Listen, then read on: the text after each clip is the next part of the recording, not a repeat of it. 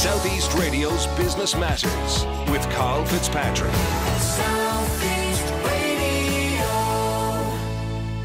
Well, Stanford University professor and management and organisational behaviour expert Jeffrey Pfeffer has published a new book, Dying for a Paycheck. The book details how modern management practices harm both employee health and company performance, and Jeffrey joins me now to discuss this in more detail. So, Jeffrey, how would you describe the modern workplace? The modern workplace is pretty bad. It is filled with stress, as we know from lots of research.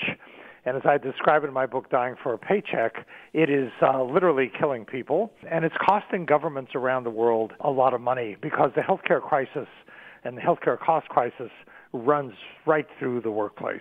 Now, in your latest book, Dying for a Paycheck, you also address how modern management practices are harming both employee health and company performance. Specifically, what types of practices are causing the damage? Well, there are many. Number one, work hours. In many countries, work hours have gone up. Certainly in the United States, they've gone up quite a bit. And not only have work hours gone up, but people don't disconnect from work. One survey said that 81% of people checked emails when they were at home or on vacation. So even when you're not at work, you're actually working. Work hours, we know, are not good for health. They raise blood pressure and also raise mortality. There's a lot of research out now on sleep. Then you can, of course, and how important sleep is, and you cannot be sleeping and working at the same time. So work hours would be one thing. Second thing, which is really a characteristic of the modern workplace, is economic insecurity. Certainly people in Ireland understand layoffs and all the uncertainties that have come with the modern economy. Economic insecurity, job loss, adversely affects health. When you're laid off, your suicide rate goes up about 2.5 times, according to much epidemiological research done in countries around the world. Your risk of dying from a heart attack goes up about 40%. Economic insecurity is very harmful to health. A third cause of stress in the modern workplace is the inability to accommodate both your work obligations and your family obligations. So work-family conflict adversely affects both physical and mental health, and that is also quite common. And finally, in the world of computers and everybody being monitored all the time, many people are micromanaged. And the famous United Kingdom epidemiologist Sir Michael Marmot years ago in his famous Whitehall studies found that the higher your rank in the British Civil Service, the lower your risk of having cardiovascular disease. And when he looked at to why that was, it turns out that the higher your rank in the British Civil Service, the more control you had over the conditions of your work. So we know that job control is very, very important for people's health. People find it stressful to be micromanaged, and with all this computer monitoring of everything, there's much more micromanagement running around as well. And is it these stressors and the subsequent health problems suffered by the employees which adversely affect the company's performance? Absolutely. I mean, we know, because there have been surveys done of this, not surprisingly, stress leads to turnover. Turnover is expensive. People have done studies. This, again, is pretty obvious, but they've actually done empirical studies of this, that if you're sick, your productivity is lower. And we've known for 40 or 50 years that giving people more autonomy at work increases their engagement and their motivation. We've known for really decades, there's been research that shows that layoffs do not increase productivity, profitability, or stock price. And we also know, because there's a lovely chart in The Economist magazine that shows this, that countries, there's a nice chart on one axis, the horizontal axis is hours, average hours worked by country. On the vertical axis, per hour productivity, it goes down linearly. The countries with the highest levels of work hours have the lowest levels of productivity, and that is a finding that has been replicated longitudinally in industries as well. Within industries, as work hours goes up, per hour productivity goes down. So we're not getting anything. We have created in many of these workplaces truly a lose-lose situation in which people are being made sick for nothing. Now, we know from experience that if something happens in the US, we feel the impact of it a couple of years later. So how much of a problem is this in the US at present? It's a huge problem in the U.S. Two colleagues in operations research and I did a bunch of empirical studies. First of all, we find that the workplace practices we've discussed, plus a few others I haven't mentioned, are as harmful to health as secondhand smoke. That's number one. Number two, we find that the workplaces in aggregate are accounting for about 120,000 deaths each year in the United States, and that would make the workplace the fifth leading cause of death in the U.S., worse than Alzheimer's or kidney disease. And unlike Alzheimer's or kidney disease, this could be easily prevented if we wanted to. And for those, listeners, again, this is Ireland. I'm not sure I've seen any data on Ireland, but there's a lot of data from the Health and Safety Executive, HSE, in the UK, which talks about the enormous percentage of days lost to sickness that come from stress, the cost that stress is exacting on the UK economy. There are studies done in Canada which talk about the same issue. There are studies done in Australia which talk about, again, the enormous cost of the Australian economy from workplace stress and lost work days and productivity loss because of this.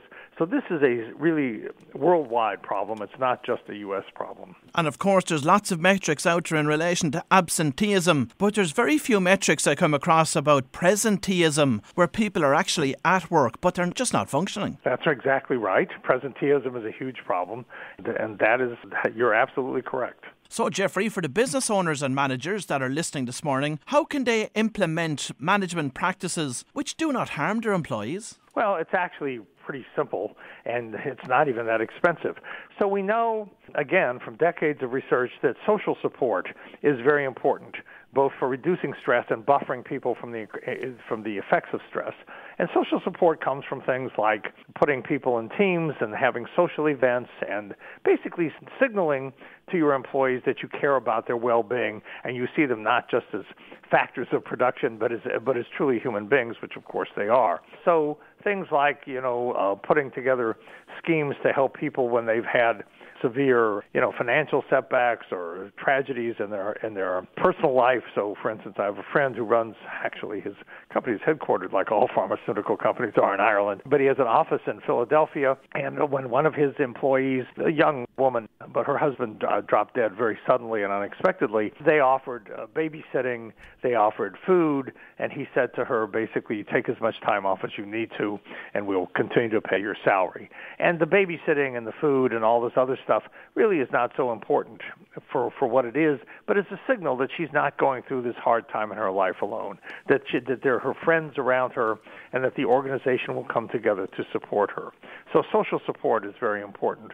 Putting people in teams, building a strong culture of mutual kind of respect and collaboration is one thing that companies can do. It doesn't cost them very much money. Second thing that companies can do is let people make decisions.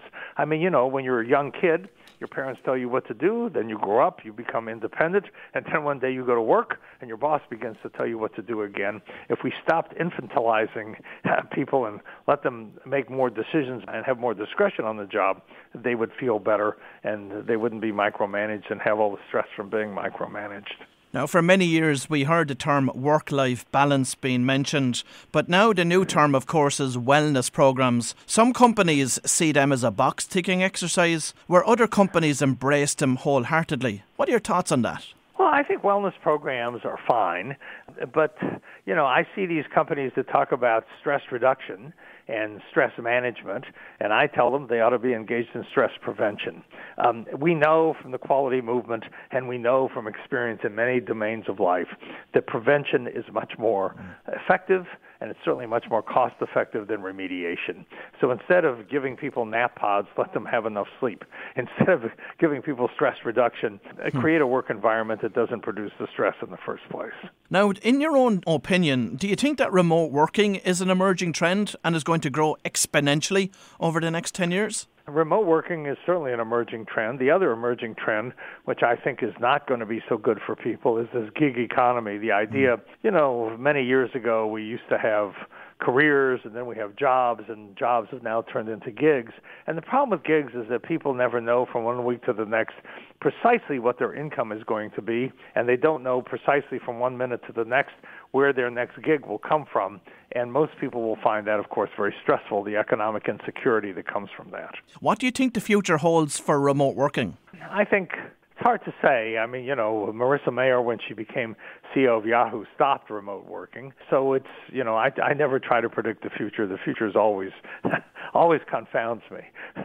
If you've just tuned in, I'm speaking to author and Stanford University professor Jeffrey Pfeffer. Jeffrey, you've also written books on the topic of leadership, but what do you think is the core problem with the leaders in our organisations today? There are many problems with the leaders in our organizations today, but probably the core problem with many leaders in our organizations today is contrary to Simon Sinek's famous book, Leaders Eat Last. Most leaders are taking care of themselves first and everybody else far down the line. So people are pretty much pursuing their self-interest and leaving, and not really caring for the people around them. And to return to the theme, I think this ties in to the issue of which I explore in Dying for a Paycheck. Look, when you go to work in the morning, you have, in a very real and substantive way, entrusted your psychological and physical well-being to the people that you work for. A friend of mine named Bob Chapman has a quote, which is, I'm sure, correct.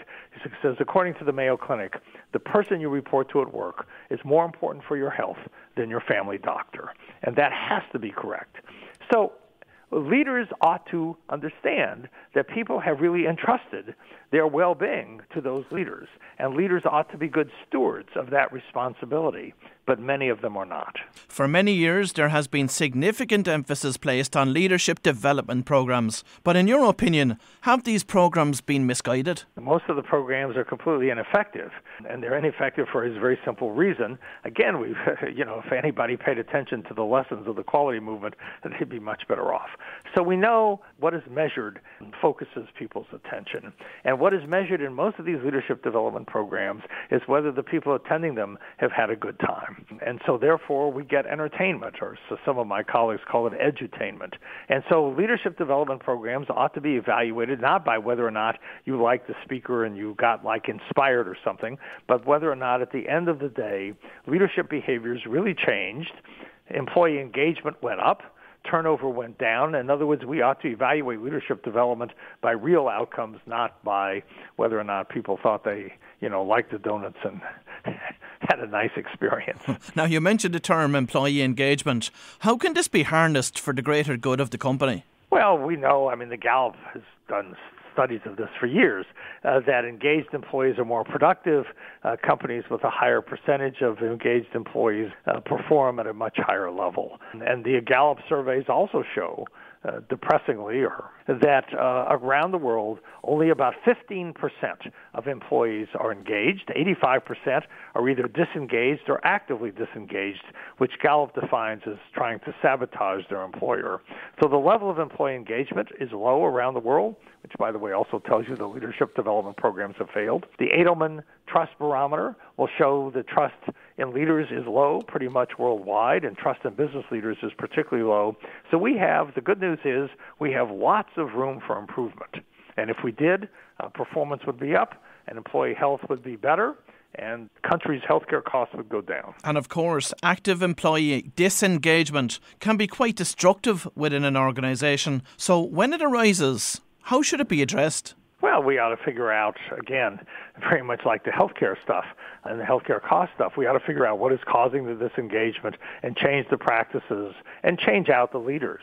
If you look at the companies that are doing well on many of these dimensions, places like SAS Institute, the software company that operates around the world, or Patagonia, the clothing company, they will not tolerate abusive managers and managers who are, emailing their employees at all hours of the day and night and expecting responses and so on and so forth.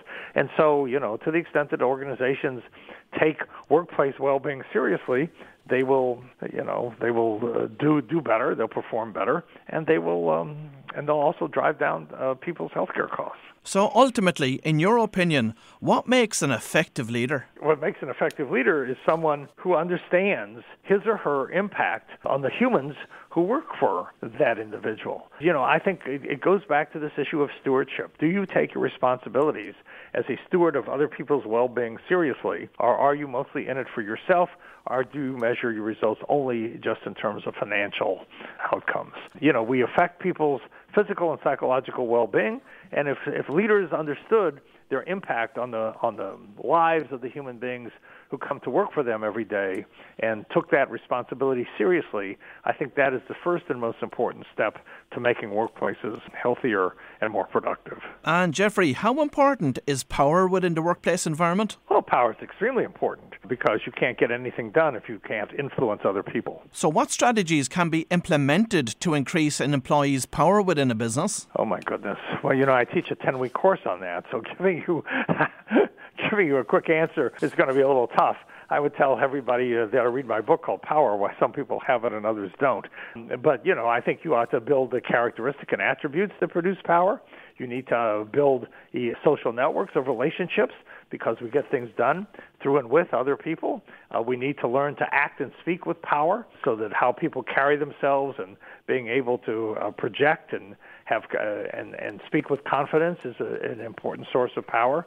I think those are three things that people could do. And finally, Jeffrey, what are your top tips for Irish businesses around the area of organisational behaviour and management effectiveness? Well, I guess my top tip goes back to what we've been talking about in our brief time together, and I thank you very much for having me on your program. My top tip is to understand that there are no real trade-offs between taking care of your people and taking care of your profits. You'll be much more profitable and effective as an enterprise to the extent that you have people who want to work with you, who are engaged, who don't leave, who don't quit, who come to work and engage and give you discretionary effort. In order to do that, you have to basically let them make decisions. You have to look out for their well-being, and you have to make sure that they're both psychologically and physically healthy. Southeast Radio's Business Matters with Carl Fitzpatrick. Southeast.